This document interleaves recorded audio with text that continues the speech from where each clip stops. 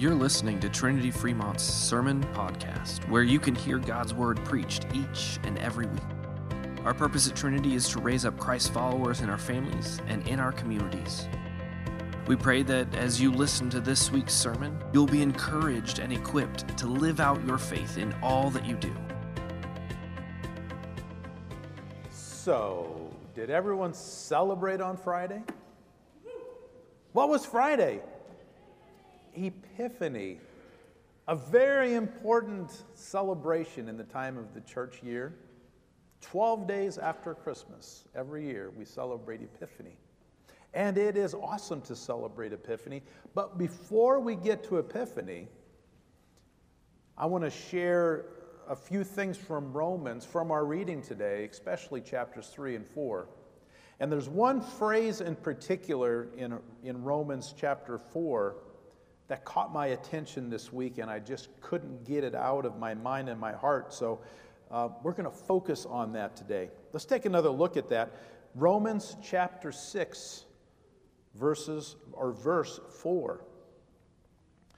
We were buried, therefore, with him by baptism into death, in order that, just as Christ was raised from the dead by the glory of the Father, we too might walk in the newness of life. So did you catch that last phrase that's underlined and highlighted up there? Walk in the newness of life. What is that? Well, you might also ask yourself, why do I need to walk in the newness of life? I like my life. I don't want anything new in my life. Things are going pretty well. Got a good job, family's healthy, got a nice house, got a couple vehicles that run, that are dependable. I'm relatively healthy. I even have a new football coach who's going to rule the Big Ten. I couldn't help myself. Seriously, though, if we go to the end of the same chapter of Romans, chapter 6, it becomes very obvious why we need newness of life. It's a verse many of us know very well. So let's take a look at the very first part of that verse, Romans 6:23a. For the wages of sin is death. Now that's serious business, brothers and sisters. For the wages of sin is death. So yes, newness of life, the newness of life that Paul speaks of at the beginning of this chapter, it's definitely worth noting. So with that said, it brings to mind another question. Where does this newness of life come from? So here is where Epiphany comes into play this morning. 12 days after Christmas, like we talked about, we celebrate Epiphany. But what is Epiphany? If you went to Pastor Gerber's Bible study, you would know, because that's what you talked about today. But here's a definition. The manifestation of Christ to the Gentiles as represented by the Magi. In other words, this newness of life comes from Jesus, the light of the world, whose birth we just celebrated a couple weeks ago. So last week, Pastor Gerber talked about the new year. We brought in the new year. We talked about New Year's resolutions, but he also talked about something different that many people do now, and that is, instead of maybe making a resolution, or in addition to making a New Year's resolution, they'll have a word of the year. Okay? Or does Stacy give credit for that? I think Stacy gets credit for that. Yeah. So do you remember your word of the year if you were here last week?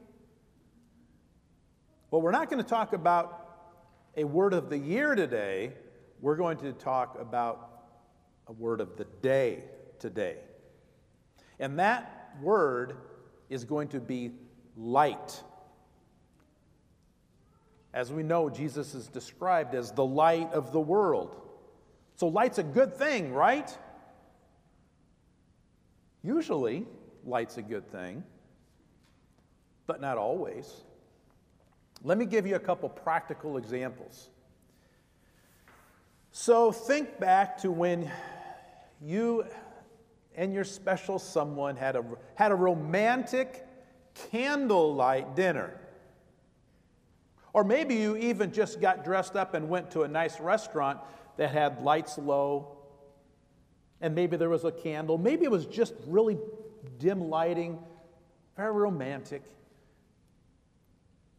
Ladies, you get your makeup on, get your hair done nice, put something sharp on. Guys might have even shaved. A little special cologne, some special perfume.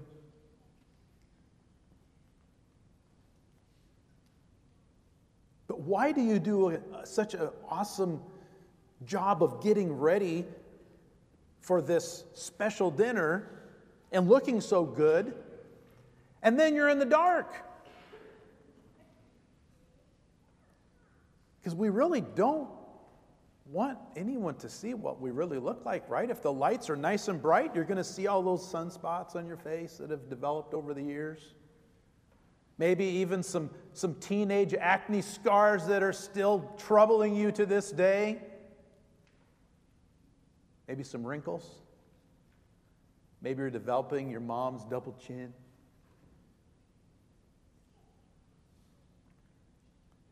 See, light can expose, can't it? Light's maybe not always good and perfect. Here's another one. Has anyone ever gone to a dermatologist to have kind of a full body check to make sure there's no yucky stuff growing on you? I had my yearly dermatologist appointment on Thursday. And so what usually happens is they find something, right? And if it's nasty enough looking, they'll probably dig it out and send it away to see if it's cancer or not. I've had plenty of things dug out of my back and my chest and my face. And sometimes if it's not cancerous, then they're just going, well, let's get rid of that because it's kind of pre-cancerous. Let's just play careful. What do? They get out the freeze gun, right? Can't you just hear that sound? Yeah, I've got a big old blister right here from the freeze gun. But for them to see all of those potentially bad things, they don't turn the lights off, do they? They turn the lights on. And they turn that big old medical light on, and they just kind of are looking all over for the bad stuff. And then the bad stuff is revealed.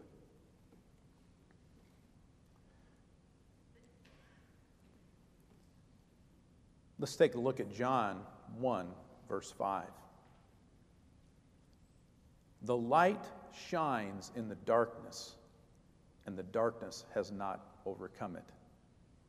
That's one of Pastor Gerber's favorite verses, and it's now one of mine. Well, how amazing is it that the Magi, back to Epiphany, how amazing is it that the Magi, who weren't even part of God's chosen people, would be drawn to this amazing, miraculous light, drawn to the light of the world in this sky, and they followed it all the way to Jerusalem, and then took the short trip to Bethlehem.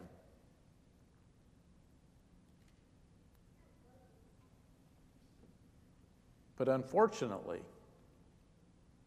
the world rejected that light. The Magi knew. They knew all about this coming light,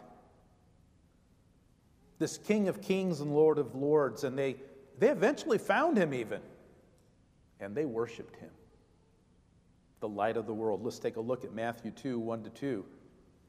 Now after Jesus was born in Bethlehem of Judea in the days of Herod the king, behold, wise men from the east came to Jerusalem, saying, Where is he who has been born King of the Jews? For we saw his star when it rose and have come to worship him. And worship him, that's exactly what they did. If you remember the rest of the story, they got on their knees when they saw Jesus. And they brought him expensive gifts. Gold, frankincense, and myrrh. John 1:9 tells us that they not only were looking for something special, they were looking for someone special. The true light. There's that word again. The true light which enlightens everyone was coming into the world. The true light was coming into the world. The light of the world was bringing truth and justice into the world.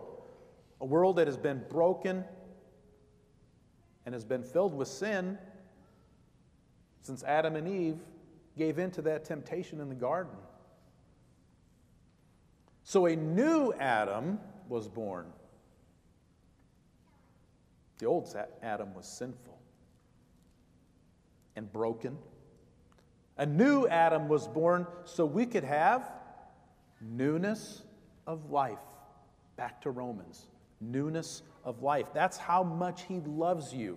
He loves you so much that he sent his Son into this world, the true light, his only Son,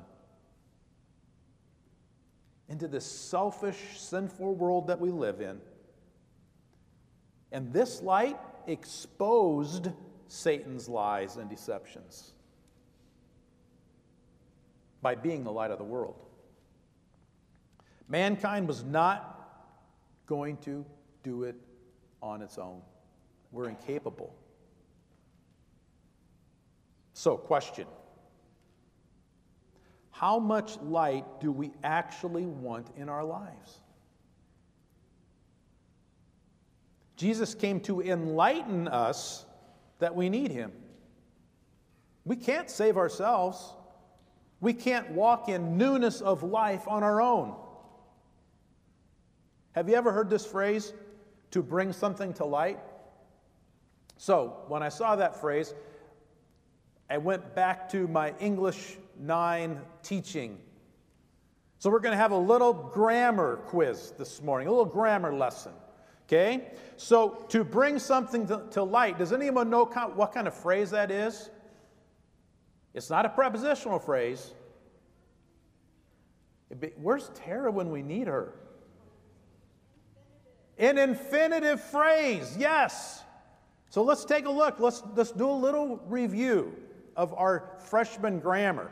So, to plus a verb is an infinitive, right? To plus a verb. To plus a verb plus modifiers is an infinitive phrase. So I was surprised when I looked up the definition of this particular infinitive phrase, to bring something to light. And guess what? It's defined by more infinitive phrases. Take a look. To bring something to light equals to make known, to reveal something, to expose something. Now that's a lot of stuff going on. But they're all infinitive phrases. Right, Mr. W? Right? Big thumbs up. You used to do the grammar. I remember you. Yes. They're all infinitive phrases. But do you see it now? The light of the world didn't come into the world to perform under stage lights and a nice spotlight. The light of the world came into the world to bring something to light, to reveal something, to expose something. So I ask you this morning, what is it that the light of the world came to expose? What is it that the light of the world came to reveal? And I know you know the answer. Sadly, it's sin. And it's our sinful nature that the light of the world exposes, the old Adam that we fight each and every day of our lives. Deep down, we know it, but we don't like revealing it. But God sent the light of the world to expose our blemishes, our cancer cells, our precancerous cells, our wrinkles, our double chins, our scars, everything that we try to hide. But we can't hide from our sin. It's always there. It's always lurking around the corner, no matter how hard we try. Deep down, our selfish, sinful nature is there. But I have good news for you. God's Son, Jesus Christ, did not come into the world just to reveal to us our sins. He came to overcome that darkness by not only being the light of the world, but also by being the Lamb of God who takes away the sin of the world. And he did that by going to the cross for you and for me. But this sacrificial lamb did not stay dead. He's alive for one reason and one reason only. He wants us to experience newness of life. Back to Romans, right? Romans 6, 3-4. Do you not know that all of us who have been baptized into Christ Jesus were baptized into his death? We were buried, therefore, with him by baptism into death, in order that just as Christ was raised from the dead by the glory of the Father, we too might walk in newness of life. There it is. Luther explains it a lot better than me. He explains it in the Small Catechism, and it's worth taking a look at this morning. Here's Luther's explanation of the significance of baptizing. So what does baptizing with water signify? It signifies that the old Adam in us should, by daily contrition and repentance, be drowned and die with all sins and evil lust, and again a new man daily come forth and arise, who shall live before God in righteousness and purity forever. There it is, newness of life. That's the newness of life we've been talking about this morning. We shall live before God in righteousness and purity forever. We've come full circle this morning, haven't we? Yes, the light has revealed our sin, but that isn't the end of the story. Because of what Jesus did for us, we too might walk in newness of life. So we say, thank you, Father, for sending your Son to shed light on how much we need him. We say, thank you, Jesus, for carrying the will of your Father all the way to the cross to be the perfect sacrificial lamb. And we say, thank you, Holy Spirit, for revealing all of these things to us through your word. Psalm 119, 105. Thy word is a lamp unto my feet and a light unto my path. Pretty good word, isn't it? You see, God has given you his word. His word not only reveals, his word heals. Jesus is the word. It is a light that allows us to walk in newness of life. And oh yes, before I forget, let's go back to Romans 6:23 and look at the second part of that verse. For the wages of sin is death, but the free gift of God is eternal life in Christ Jesus our Lord. Thanks be to God. Amen.